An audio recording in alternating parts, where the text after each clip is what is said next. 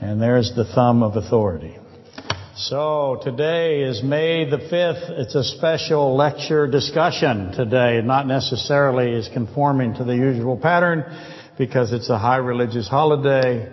It is Cinco de Stevo, as you all know, and we have special gifts, and we have put Kentucky Fried Chicken out of business to the point where we're going to go into the Kentucky Fried Chicken business for those of you on the vast internet audience.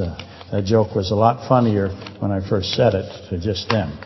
I, of course, have a deluge of correspondence celebrating Cinco de Stevo. The gifts just pour in by, there's 3. So that's pretty cool. And I'm going to read those in just a second before we get started. The first one I got is addressed to the Answer Me That Dude, which is a tribute to Ralph and Lorraine. Hi, Lorraine. You don't get the sympathy you deserve for being with Ralph. So that's why I want to do that. And then I got one of these things that moves. It can't move because I printed it off, but John sent me this. It was very well done, and happy Stevo Di Maio, he says. Happy my pastor Stevio. So that was really cool. And then Sherry says, wow, is Cinco de Stevo here again already? It's almost like time is accelerating. Anyway, happiest of birthdays, and anyone else reading, a very merry unbirthday to you. So that was nice. And then I got this one. And it's from Luke of Southeast Ohio. Dearest Cyclopean theological professional. Now he left out big boned, but Cyclopean obviously is the one-eyed fat man reference. Wishing you a wonderful Cinco de Stevo from Southeast Ohio. I very recently discovered your material on sermonaudio.com, and although growing up in 2 great and very informative churches and attending a Bible college, it has opened many exciting new avenues of thought and unraveled some befuddling passages. It has been an immense blessing. Straight to the point. I have wondered for several years about something, and despite searching, cross-referencing, and consuming copious amounts of aspartame-laden beverages, I still don't have an answer. Well, Luke, you're on the right path. I mean, maybe mix in a little Worcestershire sauce. The lady that got me to put that on just called recently to remind me that I owe her for that. Where am I? I still don't have an answer. I'm hoping perhaps you can shed some light on it. Since Jesus God is omniscient. Skittle, please. Now that's very funny. Because Jenna's mom would teach all of you children, right? Didn't Johnny, to do music lessons, had to have a skittle? Isn't that correct, to play the violin? But maybe, yeah, you were self-motivated, yeah. Well, he's a boy. Yeah. But anyway, Happy is famous for handing out Skittles to Sunday school kids that get the right answer. So she'd ask a question, they would say, Jesus, and stick out their hand and get a Skittle. And that's a joke I've been doing for years because I thought that was very funny, and he's referencing that. Which somebody sent me a joke in honor of this that I will try to reproduce for you. In a Sunday school class, apparently, a teacher has put a Tyrannosaurus Rex image up on the board and asked the children, what is this? Because she was doing creation evolution, so there's a picture, and she wanted them to identify it. And one of the little boys in the class apparently said, I think it's a giant lizard, but I'm going with Jesus. And that, of course, is where the Skittle thing comes from. And we do the same thing downstairs. We're feeding those kids full of Reese's peanut butter cups by the thousands. That's how come they're so much fun when you take them home. Okay. Why does he taste, talking about Christ, why does Christ taste the vinegar sour wine in the first crucifixion instance before rejecting it? I might need to return the skittle at this juncture. I feel like it should be obvious. I found some cool stuff while going through my list maker's list, including a really cool one where vinegar is mentioned along with singing. Proverbs 25:20. I'm not necessarily wanting the answer. That is fantastic. I would love a hint. Thanks for everything you do, and thanks to Imaginary Dave for facilitating access to it. Yours by my free will, Lucas from Southeast Ohio. I answered his question. Okay? As best I could. That's an excellent question. As you know, let's just put this really quickly for Lucas. Hi, Lucas. There's two wines. Once you understand there's two wines, you're in really good shape, because one of them is narcotic and the other one is bitter, if you will. It's sour wine. And what that is that it's cheap wine or common wine. It's the wine mostly that the Roman soldiers had. And I believe that it's the wine that the Roman soldiers have, because I'm confident that the one who gave the wine to Christ was a Roman soldier. So if you have those pieces, you start to begin to put it together. First off, you have to know there's two wines, and one of them is narcotic. Both of them were given to him by the Roman soldiers. But the second one is interesting. A Roman soldier went and got his wine and put it on a sponge and put it in front of Christ. Now, Lucas says he did not drink the first one, but he tasted it. So what does that mean? And as an aside, and that's my way of saying this, how many people are watching the crucifixion? There are thousands here. That's a big crowd. How does he taste it but not drink it? What's your answer? Lucas would be very disappointed. There wouldn't be a skittle in the place here.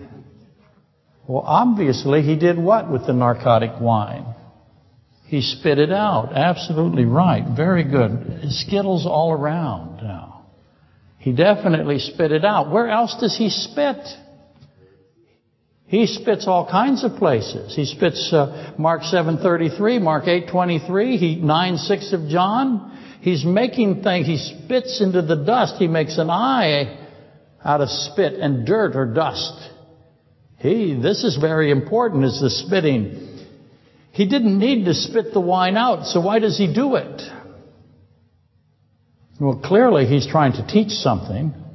What's the meaning of the two wines? What's the meaning of the spitting out of the one wine? Did he drink the second wine is the question that becomes clear, because we have, as you know, Matthew 26:29. I will not drink this wine again until I return. It's out of the communion service. So does he drink the second wine? Now he received it, but does that mean he drank it? If he did drink it, that's interesting. But knowing that it's a Roman soldier who has watched this entire thing, and he decides, when he says, I thirst, because that's the saying of the 7 sayings, it's the 5th saying of the cross, right? And this, of course, is John 19:30. If he receives it from the Roman soldier, why does the Roman soldier give it to him? He says, I thirst. Then he says, it is finished. And then, of course, into your hands I send my spirit. So we're talking about 5th, 6th, and 7th of the 7 sayings here. So for you to get a whole bag of Skittles, you have to decide why he spit the narcotic wine out, but he did not spit out the sponge wine. But it doesn't mean that he drank it. It's on a sponge. What's he have to do? He can't grab it. Well, he could. He's God. But he doesn't do that. He has to put his mouth over the sponge. It's soaked in this wine.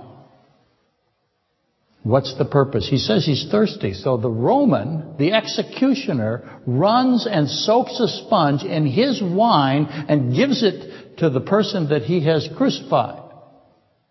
What's happening to that Roman? That's an amazing testimony. Who saw all of that?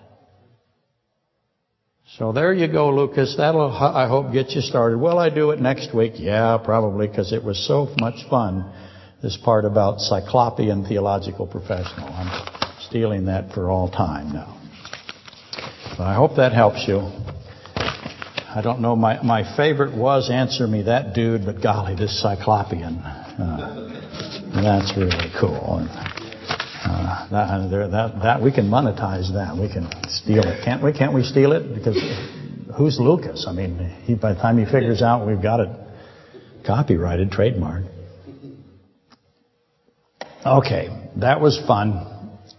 That was the special part of the special Cinco de Stevo lecture. So where are we now and what are we doing? Those are the two mandatory questions, as you know, that arrive at periodic intervals here at beautiful downtown Cliffside, which is none of these, if you will. It's not beautiful. It's not downtown. There's no cliff. And for that matter, there's no chapel or community either. There's none of that. The whole name bears no relationship to reality. And obviously, the only conclusion is that our name must therefore be, metaphoric and allegorical, because you can be both.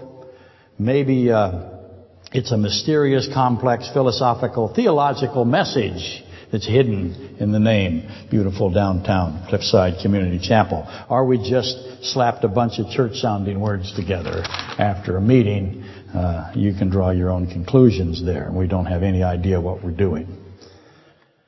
But nonetheless, we ask consistently, where are we now? What is the plan? Is there really a plan? Consider it self-assessment. And self-assessment, that's something that is rapidly reaching the extinction level, right? It's almost gone in this country. And that is our age of googly face and idiot book. My gosh, the destruction that's being done by the technological companies. Silicon Valley. This is a horror, what they're doing. Do you know they put a movie on television somewhere about teen suicide and 30 kids killed themselves?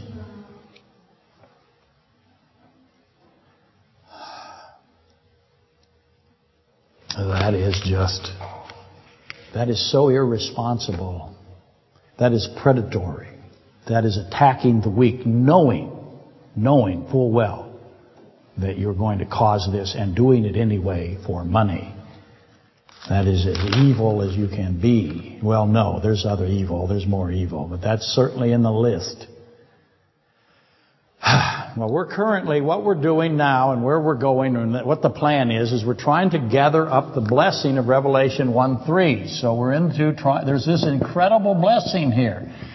The blessing of Revelation 1:3. Which is essentially the blessing that comes from understanding Revelation chapter 1 through chapter 3. And I sometimes make that confusing. Okay, all the time. Blessed is he who reads and those who hear the words of this the words of this prophecy, and keep those things that are written in it, for the time is near. That's what Jesus Christ says. Blessed is he who reads and those who hear and keeps the things that are written in Revelation 1 through 3, this prophecy.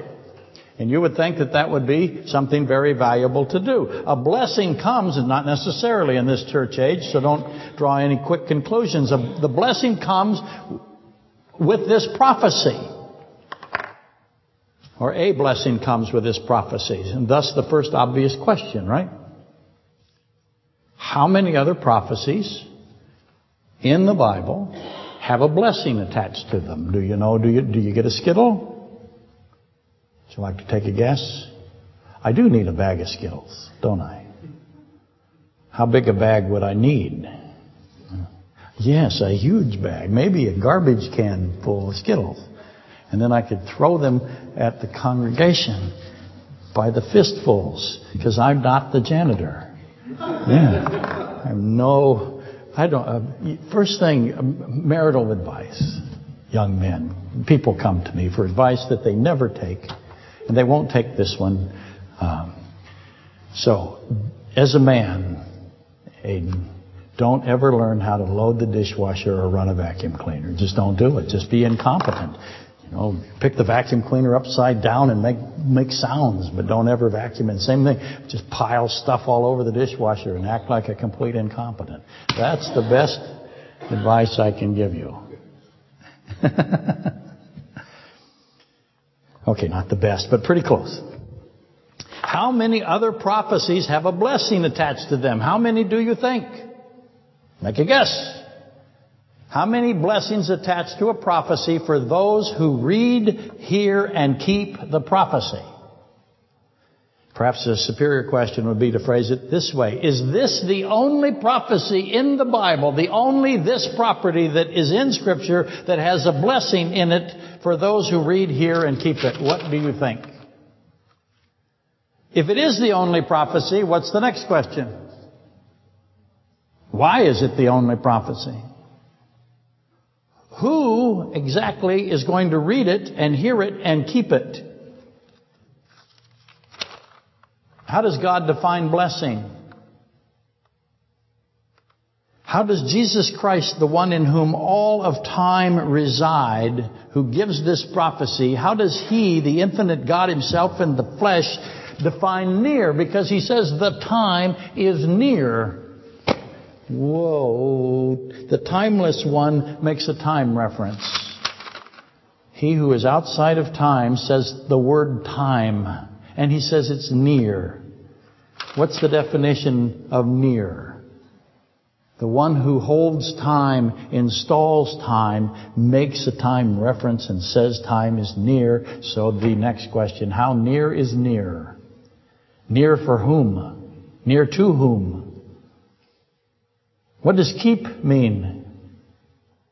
There's skittle potential here all over the place. How is keep different from reads and hears? Because you read, you hear, you read, and you keep. Not necessarily in that order. If reads is access, in other words, availability. Let me try again. Reading is the discovery phase. You're reading it, that you're finding the prophecy. You're being made aware of the prophecy. You might not even know that there's a blessing or a prophecy. Now you know. I've ruined your life. Now you're going to be held accountable for knowing and reading and keeping it. Hearing it. But if reading is the possession of the manuscript and the ability to read the words, because I always ask the question, don't I? What if you're blind?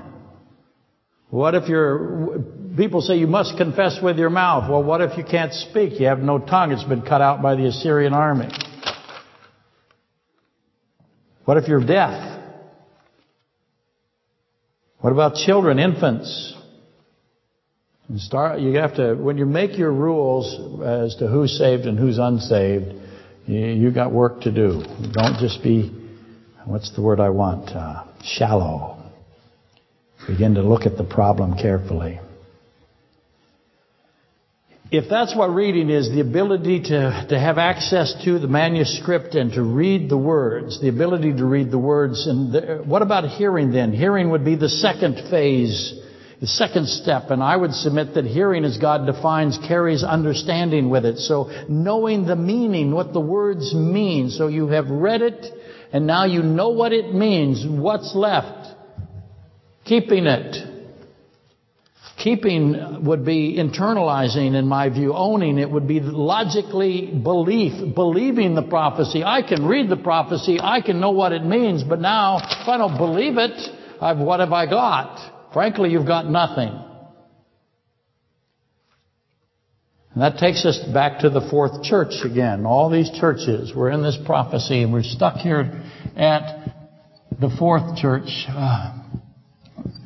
Thyatira, which is the Jezebel church, or the prostitute church, or the whore church. Now, this is really funny. We came in yesterday to fill and heat, or not heat, but to fill the baptismal. And this was over there in the back of the church, and it had the words, prostitute, whore, and witch or something like that on it.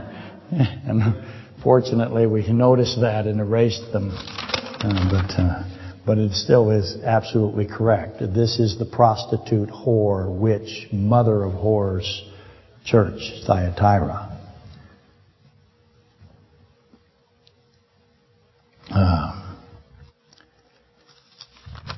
Let's see, where am I now?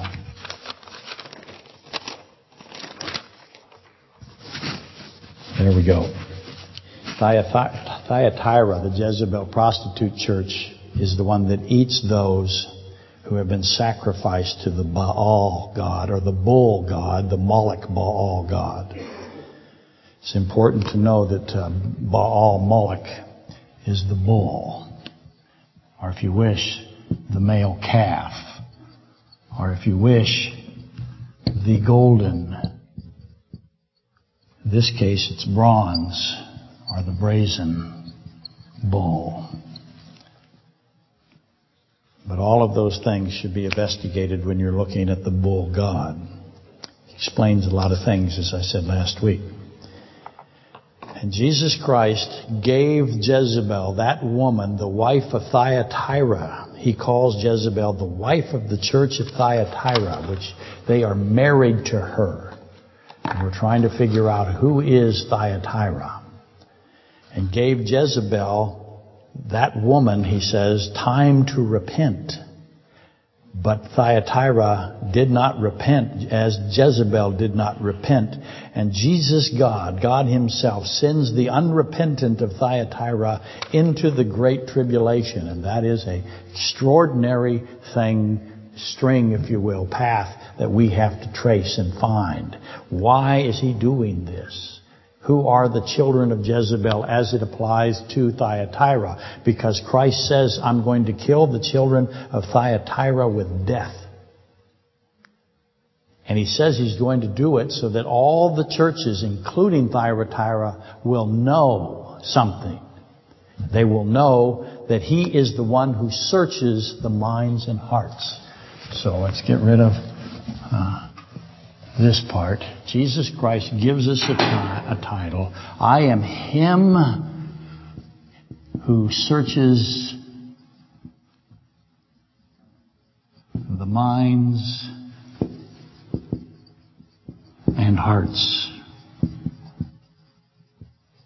Revelation 2:23. Oops. That's a title that he gives himself. And it is important to know that he gives himself that title. Yes? When you say children, does that mean literal children or descendants? I intentionally left it vague. For those of you on the internet, he is asking, is it literal children in Thyatira? Or is it the descendants of those who are following Jezebel's philosophy or theology, which essentially will take you back to Nimrod. But Jezebel is identified. So which is it? Is it actual children? Or is it the descendants, theologically, the philosophy of Jezebel, the apostasy of Jezebel would be a better. Is it those people who are doing what she did? So we'll have to identify what she did, which I've begun to do. And then we'll look and see if it's for lack of a better, women in the church are entities. Women in the scriptures are entities. They are nations, they are ecclesiastical units, and they are structures of some kind, governmental structures. Jezebel is one of the most profound symbols of a system that there is in the Bible. Who are the children of Jezebel? And where else do I find children being condemned by Christ? Skittle time. Where do I do it? Purple ones are the best? Okay. Do they taste different, the purple ones? They do. Somebody that has no taste, would they know that? Fortunately, by drinking more aspartame, I'm beginning to get my taste back. Incredulously, no one believes me there. Bill's question is excellent. Is this literal children or are the proponents of this ecclesiastical system? Christ does call the Pharisees the children of Satan, doesn't he? The brood of Satan. So these easily could be adults, and likely that is the case, because children have a special status to Christ. But do we have a church today or an ecclesiastical system today that believes in killing children? Oh, yes, we do. Absolutely, we do. We have a tendency, I should say quickly, intercede here. We think that the world is the continental United States, excluding Alaska and Hawaii. That's what we think. Our media does not look outside of this country. They are stuck on, and they're stuck in a certain region. They only see New York. No cities exist but New York to them, and Washington, D.C. It's a phenomenal bubble. It's a ridiculous one, and it dominates our media culture. The Bible doesn't see the United States with any significance at all. Very little. The world to the Bible, the world to the Apostle John, was the Middle East, the Roman Empire. So that is the area of focus, is the Middle East for the Bible. We are hardly even noticed, which makes me wonder, what is our fate? This is a country that is descending quickly into profound darkness. We have a political party today that believes that it is perfectly acceptable to kill a child right up to the time of its birth, if not after. And it is the dominant position. They refuse to vote against it. Not one of them, not one member of that party has ever voted against terminating and killing a child as it is being delivered. That is astonishing. That never would have happened in my time. Previous Cinco de Estivos, this didn't exist. But here it is. So this country is becoming a wreck, a moral sewage. And it won't be long now before it controls all aspects of it. Be buckled up.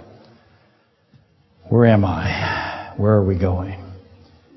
We have to define Jezebel, and that will help us define the children. Again, I hope I answered it. I tried not to be so obvious, but it is obviously an ecclesiastical system, and it has those who descend from Jezebel philosophically and theologically. Anyway, Jesus Christ says to them, I am Him who searches the minds and hearts. So we got to pluralize that. What's implied there? Singularity. He is Him. It's singular. It's exclusive.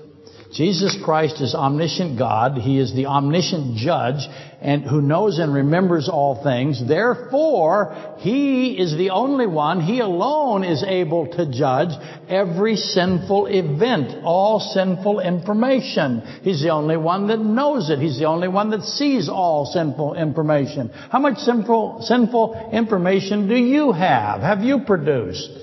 He knows all of it. Now, extrapolate that out. How much sinful information is there? He's the only one that can process it. He's the only one that can search it.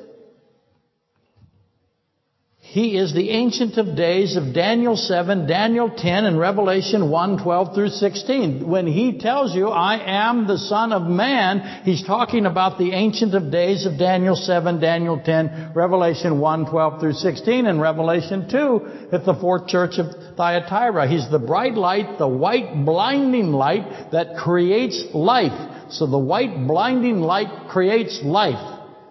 He's the light of life that creates all that is good.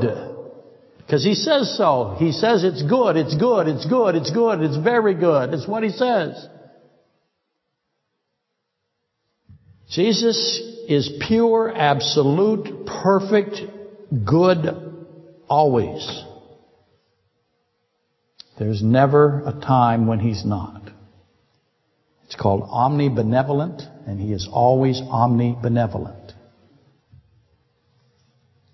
So the eating of children which occurred at the very time of Jezebel, and I expect it to occur again if it hasn't been occurring already. The eating of children. Who is interested in the eating of children? The very rich. Because why? What are they trying to do with this? They're trying to increase their lifespan. The tech billionaires in this country are focused. They are obsessed with extending their lifespans. They're spending hundreds and hundreds of millions of dollars to do it. How easy is it for a very rich man to make it into the kingdom of heaven? They have billions of dollars and they're anxious to hold on to that, and they're anxious to live longer, and they will do anything they can. They will make you the richest person that ever lived if you can extend their lifetime. It's amazing. And they become more and more and more evil. So, the eating of children sacrificed or murdered by the followers of Jezebel, Jeremiah 32:35. Very important thing here. Jeremiah 32:35. All of that Jezebel did. And again, sacrificing, murdering, consuming children, not just by her, but by her followers. She institutionalized it in the nation of Israel. And Jesus Christ, God says to Israel at Jeremiah 32:35, this is not in my mind. So if it's not in the mind of God, what's the obvious question that follows here, the next descending question? Whose mind is it in?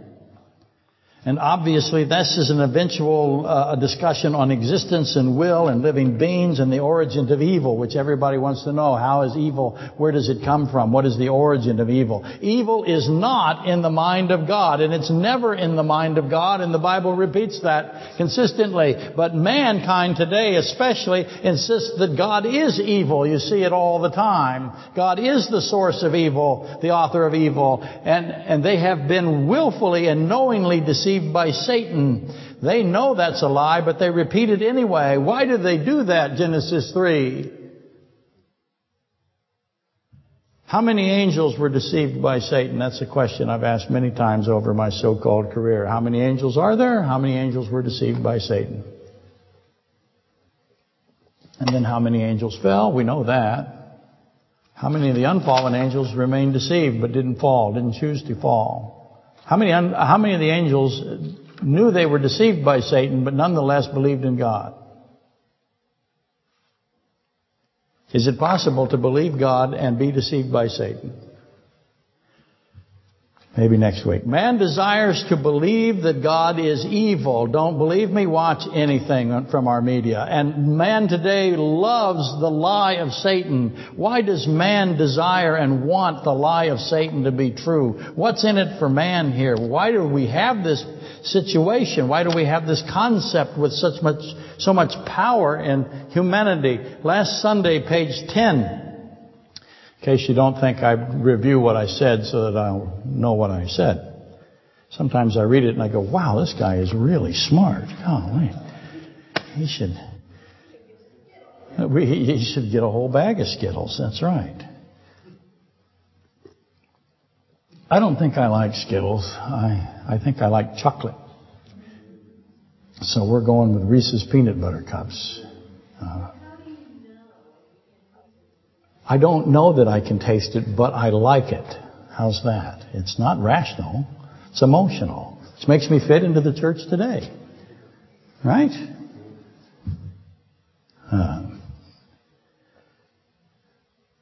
I ask this a lot. Why does mankind lie to the one who calls himself the only one who can search the minds and hearts of living beings? Why does man lie to him? He's the judge. Think about the process. Is this a viable strategy? It's actually depravity. It's reprobation. It's insanity. I have a judge in front of me that can read my mind. And not only can read my mind, but he can read my mind through time, remember everything I have ever thought, and I'm going to lie to him. It makes no sense, but it is what's going to happen. And that's why Christ says, I am him, the only one who searches the minds and hearts. How many are going to lie to the pure white light of life, the creator of all that is good, when they stand before him, when they're standing before his throne? Again, Daniel 7. He is the searcher of minds, and thus the next obvious question rises up, and I think it is self-evident. What is he searching for? He's searching the mind. He's searching your mind and my mind and our hearts. That's another question, isn't it? I won't ask it yet. You should ask it ahead of me. Reese's Peanut Butter Cups. Today it's going to be, we got 3,000 pieces of Kentucky Fried Chicken. So it's fantastic. What's he looking for? I think, again, it is clear. He, the judge, searches everyone for belief. Which then explains Matthew 13:24 through 30 and Matthew 13:40 through 43, which is the wheat and the tares parable. To summarize that parable, the servants of the owner,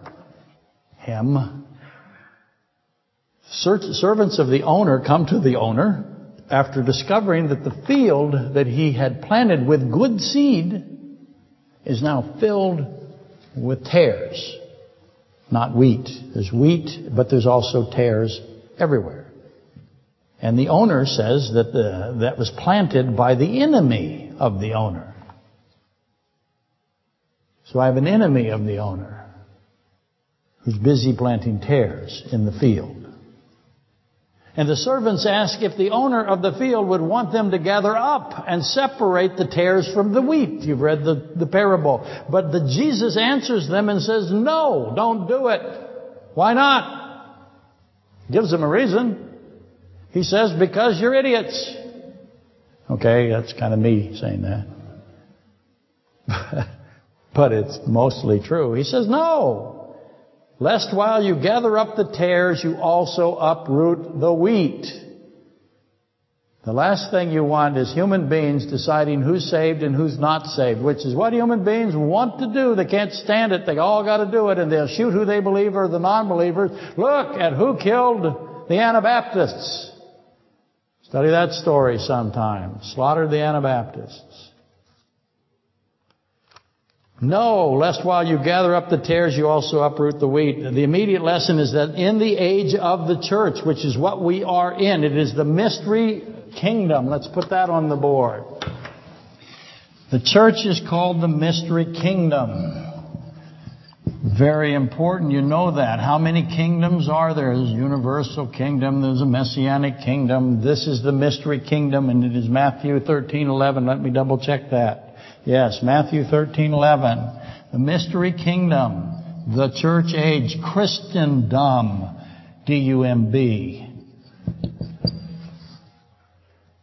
This period of time that we are in is going to have a defining characteristic, and that is going to be true sowing and counterfeit sowing or imitation sowing. And there's going to be this side-by-side development, intermingled to the point that tares cannot be separated from the wheat by human beings, by man. The sheep and the goats are packed together, Matthew 25:31 through 46. There's a relationship between the tares and wheat and the sheep and the goats. But notice that the servants could discern that the tares had invaded the field. They knew the field had been corrupted. I know the church has been corrupted. I can see it. It's awful. And I rail and rant against it. But there's nothing I can do. I cannot figure out who's who. He tells me I can't. I can't search the minds and find the belief. And the belief doesn't necessarily manifest itself in a way that I approve of. I've got tens of books of people who say that they have the ability to determine who believes and who doesn't believe. They write them all the time. Make lots of money. People go to those churches. How come? Well, they like it, absolutely right, but they also want to be one of the ones that has been told that I believe that you are someone who believes. Well, who can do that? Only Him. Don't you go anywhere near the tares and the wheats because you're a what? I don't have to repeat it. Dingleberries in the front or back, mucus in the front. Quit running out there with your sickle. But notice that the servants could discern that the tares had invaded the field. That's what we can do. And the servants thought they could gather the tares or the goats, and they could leave the wheat and the sheep in the field. But Him who searches the mind said, no, you can't, don't do it. The Son of Man, in Matthew 13:41, He calls Himself the Son of Man. He attaches this to the Son of Man. Where else do we find Him call Himself the Son of Man? Oh, right here in Revelation 2, with regard to the fourth church, Thyatira. Son of Man, that's the Ancient of Days, will send His angels, and they're going to gather Matthew 13:14. And what are they going to do with the tares when they've got them? What does it say? Do you remember? They're going to cast them into the furnace of fire. Matthew 25:41. That also refers back to Genesis 15:17, where I find furnace. Revelation 1:15, where I find furnace. The Son of Man, Revelation 2:18. The title he uses when addressing the fourth church, Thyatira, the prostitute church, the Jezebelian church. Son of Man, Daniel 7:13. Again, the judge sitting on His throne, the bright light, the Ancient of Days, the searcher of the minds and hearts. He's the one who will kill the children of Jezebel with death, as he defines death, Revelation 20:14. I know there's a lot here, mostly for the internet people who take notes. Okay, they don't. They push pause. Let's not give them more credit than they deserve. He's the one who will separate the tares from the wheat, identify them for His angels, and the sheep from the goats. And hopefully you can recognize the pattern of the parables of the mystery kingdom, because that is Matthew 13. The mystery kingdom is one of the 11 mysteries of God, 1 Corinthians 4:1. There's 11 mysteries, and it says this in 1 Corinthians 4. Let a man so account us as servants of Christ and stewards of the mysteries of God. We're supposed to know all the mysteries, and we're supposed to know what they mean and how they fit together. And we'll be held accounted. We'll be held to account for that. The mystery kingdom is the mystery of the church age. It's the third, the fourth, and the fifth mysteries of the 11 mysteries. I could give you the mysteries, the incarnation, the indwelling. The third, the fourth, the fifth is the mystery kingdom. And then, of course, comes the tribulational saints, the abduction of the bride, then Israel's blindness, the man of sin, the Antichrist, mystery Babylon, which again is the great whore. Number 10, the bride of Christ, and number 11 is the restoration of all things. The point for today, yea, finally a point. Only the omniscient God, Jesus Christ, who knows all things. Remember, Peter had to say, you know all things.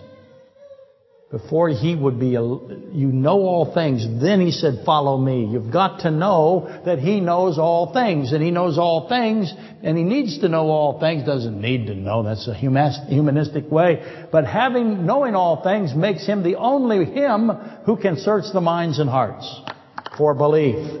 Jesus Christ can find belief in the minds of men. We can't. It's not for us to gather tares. But we can see apostasy. Also note that Matthew 13, 1 through 52. Put that on here somewhere.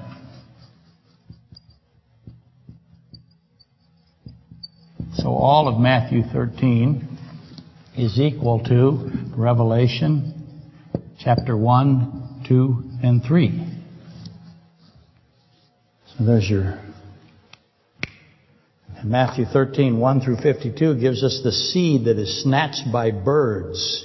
And then the monstrosity of the mustard tree that is filled with those birds. And the woman, and I submit the woman is Jezebel, and she's mixing leaven into the unleavened bread. What's the unleavened bread? It's a picture of Christ. So she's mixing corruption. She's mixing filth into the picture of Christ. And she does it until the unleavened bread is all leavened. Do we have a church structure today that has taken the sinlessness of Christ, the purity of Christ, and mixed it with so much garbage that we can't even identify it because it's all leavened bread now? Obviously we do. We live in this age. Matthew 13, 1 through 52 equals Revelation 1, 2, and 3. They're talking about the same thing. And those three parables and the wheat and the tares, again, we find it showing up in Revelation chapters 1, 2, and 3 of Revelation. The mystery kingdom will also be contaminated by heresy. We should expect that. And I think it's confirmed. It's overwhelming. You can't miss it. If you think the church today is not overcome by heresy, get better glasses. You've got a driver's test you're going to have to take. Don't try to fake your way through it. The church is a wreck. And if you don't know it, you're not paying attention. Doesn't mean it's completely dysfunctional or that there isn't sheep there or there isn't wheat there. There is. But it is contaminated to the point where all the bread was leavened. How close are we being with all the bread being leavened in the church? Who describes Christ accurately today? And this is the great question of Christ, isn't it? Of John 11:25, which I'll ask a few minutes hence to those who wish to be baptized. Christ asks this question, I am the resurrection and the life. He who believes in me, though he may die, he shall live. Do you believe this? Notice he's asking you if you believe, because he searches for belief. Do you believe him when he says who he is? The searcher of minds, the searchers for belief, the searcher of minds who's searching for belief, the judge himself presents belief as evidence at the trial of men that he is adjudicating over. Who's going to believe him? Okay. Really fast, moving along, throwing things at the dry erase board time. Back to John 8, the prostitute and the dust and the light of life. Notice the order. I have a prostitute that's going to be executed. I have the dust, and then I have the light of life. They're in a wonderful order. The light of life follows the dust, and the dust follows the prostitute brought before God to be executed. That order is not arbitrary. It can't be. It's God, omniscient God, who put it there. I have a fallen woman, don't I, brought before Jesus Christ. Jesus Christ is the last Adam, or the second Adam. I have a fallen woman who's going to be executed, brought before the last Adam. The second Adam saves her from certain death. Does that remind you of anything? Catherine. The second Adam saves the fallen woman from a death. She's to be murdered by the brood of vipers, the serpents, Matthew 23:32. And I think it's obvious this is a fulfillment of Romans 5:15. Adam is a type of him who was to come. John 8 directly connects to Genesis 3. So put that in your basket. And we should read this account really fast. And when I say really fast, I mean so fast. You got to find it first as a professional. You know, they have Bibles with little tabs on them, and I should get one. But I can't find one that's worth buying yet. That's a condemnation, isn't it? But Jesus went to the Mount of Olives. He went there on purpose. Why? What else happens to the Mount of Olives? To a woman. Now, early in the morning, he came again into the temple, and all the people came to him. How many people? And he sat down and taught them. What did he teach them? He taught them about himself, who he is. Do you believe him? Then the scribes and Pharisees brought to him a woman caught in adultery. And when they had set her in the midst, they said to him, so she's surrounded. Teacher, this woman was caught in adultery. In the very act, we have her on videotape with us. Sorry. Now Moses in the law commanded us that such should be executed by stoning. But what do you say in conflict with Moses if you're going to do that? They said this, testing him, that they might have something of which to accuse him. But Jesus stooped down and wrote on the ground with his finger, the finger of God, and as though he did not hear them. Oh, that's an important piece of information. He doesn't hear them. So when they continued asking him, so what's the obvious question? How many times did they ask him? How long did this take? He raised himself up.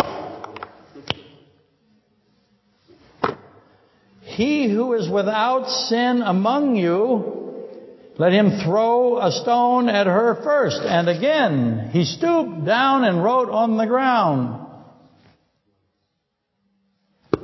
Then those who heard it, heard what? Well, let's see. He stooped down and wrote on the ground. Did they hear him stooping down? No. What did they hear? I've done this before. They heard him writing. He's writing. Apparently it's loud. Loud enough that they can hear him. Have you ever written in the dust? Let's all go outside. We have plenty of dust. It's right in the dust. How loud is that? Does anybody hear you? They heard him. Convicted, but those who heard it, being convicted by their conscience. Now some say, well, they heard what he's saying. Convicted by their conscience, went out one by one, beginning with the oldest, that would be me, to the last, even to the last. And Jesus was left alone, and the woman standing in the midst. Now, where's the crowd? Or is it just the Pharisees that left? You put all that together. He said to her, woman, where are those accusers of yours? Has no one condemned you? Christ asks a question. Does he know where the accusers are? Oh, yeah. Does he know where they went? Oh, yeah. Does he know where they're going? Oh, yeah. She said, no one, Lord. And Jesus said to her, neither do I condemn you. Go and sin no more. Then Jesus spoke to them again. Who's them? Saying, I am the light of the world. He who follows me shall not walk in darkness, but have the light of life. And the Pharisees show back up again. So we have to figure all of that out. We'd just begun John 8, and we started it last Sunday, and I've done it before, but again, I want you to begin to see how it fits with Thyatira. But we asked about the dust last week, and I wanted you to notice the raising himself up. Can't say that enough. Jesus Christ raising himself up, John 2:19, John 10:17. Woman, he calls her woman. Why does he call her woman? He's omniscient God. Does he know what woman means? Well, of course he knows what woman means. Duh. He knows this is the name given to who? Woman. Woman is the name of somebody, a specific somebody. A specific somebody is named woman. Who? The one that Adam named. The one taken from Adam. That's the one who's named woman. Genesis 2:23. Jesus references Genesis 2:23. He does it a lot. You can find him every time he says woman, he's talking about woman. The third saying of Christ from the cross is woman. John 19:25 through 26. To repeat, does God know that the woman is the name of the woman? Duh, men. Woman, where are the serpents who thought I would execute you? Stoning was the Jewish capital punishment system. Crucifixion is Roman. He said, he who is without sin. Who's the one that is without sin? Well, that's only him. Does he know that he's talking about himself? Oh, please, please. Who has no one condemned you? Who's the one that can condemn you? Can they condemn her? They can't. And she says, no one, Lord. She was right about that, but she didn't know who the one was in that sentence. You have not condemned me, God, is what is the right answer. Has no one condemned you? Who can condemn her? Who is the only one who can condemn anyone? Truly condemn. Matthew 10:27. Do not fear those who kill the body, but cannot kill the soul. Fear me, he said. Fear him. Fear him who searches the minds and the hearts. Fear the judge. Don't fear anybody else.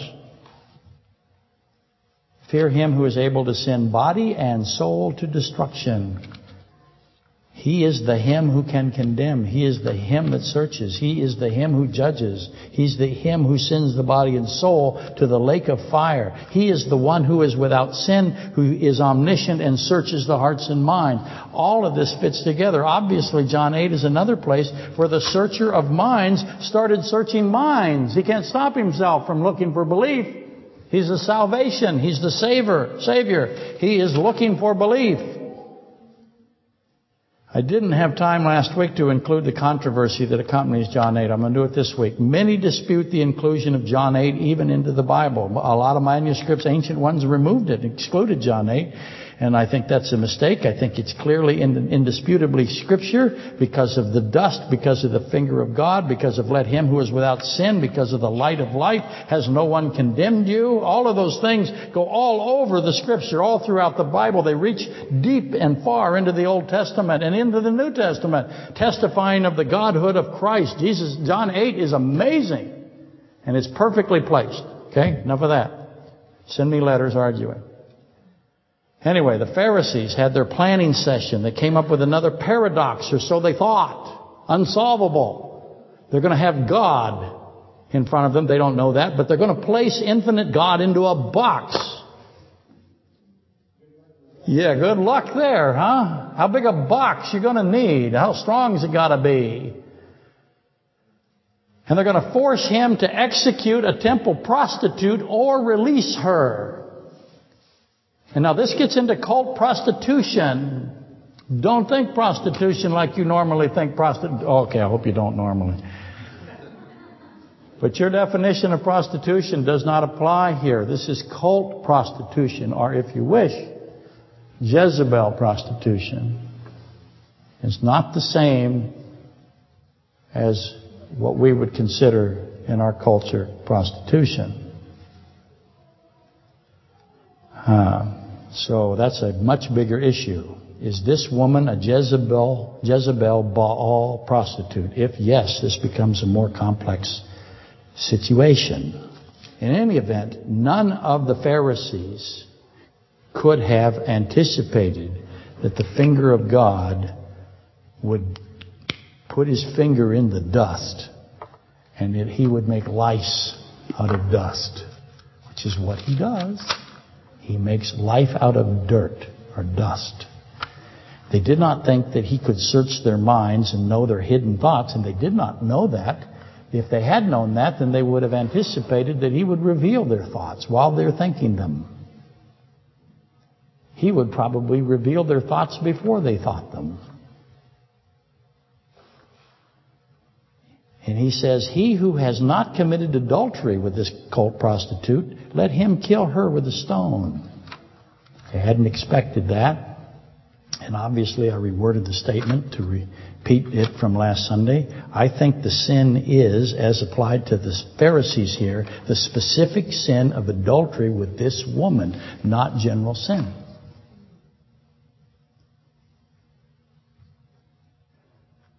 It is all sin, however, or sinlessness, when it is applied to himself. So there's a duality. And I think that's the obvious meaning, because that's what Jesus always does. He says these things that are incredibly layered. And John 8, again, which is why it should be in the Bible, has this element where the specific sin of the prostitute and the sinlessness of him. He who is without sin.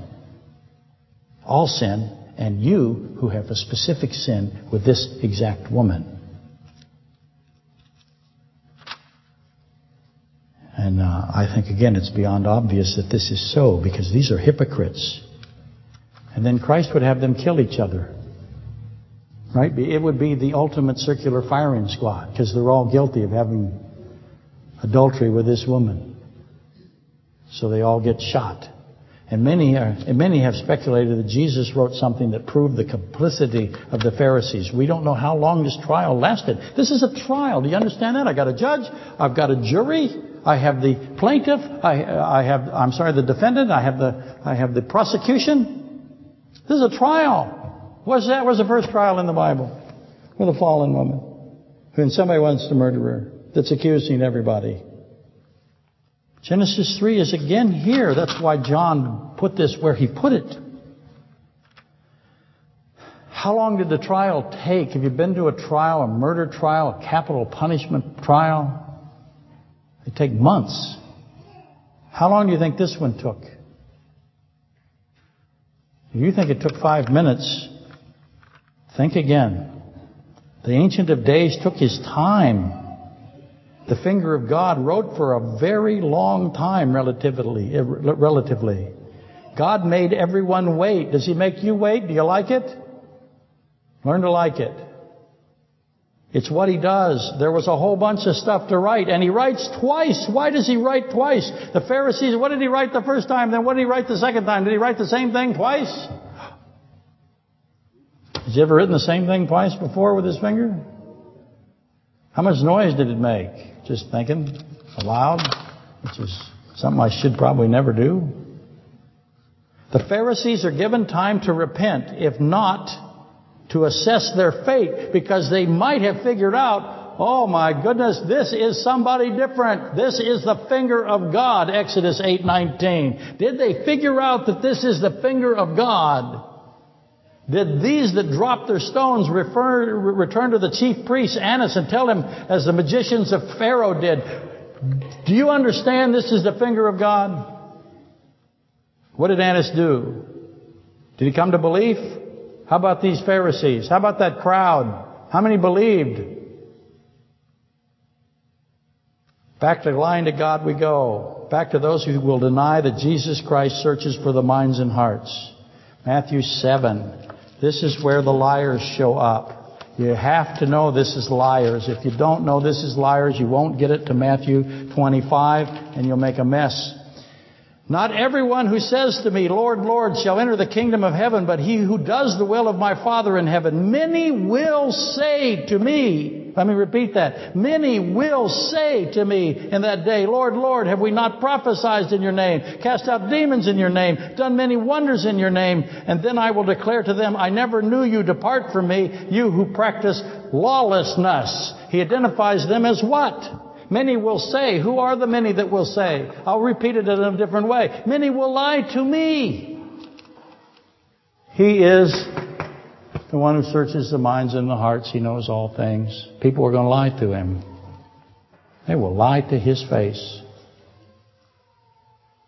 And it ends with the condemnation, the sending of body and soul to the lake of fire. Many will say to me. That's the same as many will lie to me. These are liars. They did none of this. None of what they said did they do. Not a single thing. They raised nobody. They cast out no demons. They didn't prophesy. They didn't do any wonders at all. It's all a lie. He identifies it as a lie because he throws them into the lake of fire. These are liars. And it becomes clear again at Matthew 25:41, which is attached to Matthew 7:22 through 23. It's the sheep and the goats. It's the tares and the wheat. The liars of Matthew 7:23 are the goats of Matthew 25:33 and 25:41. Fear him who searches the minds and hearts and finds no evidence of belief and casts you into the lake of fire. Fear him, fear God, believe God. I'm going to shut it down there. Did good. By good, I mean I ended on time.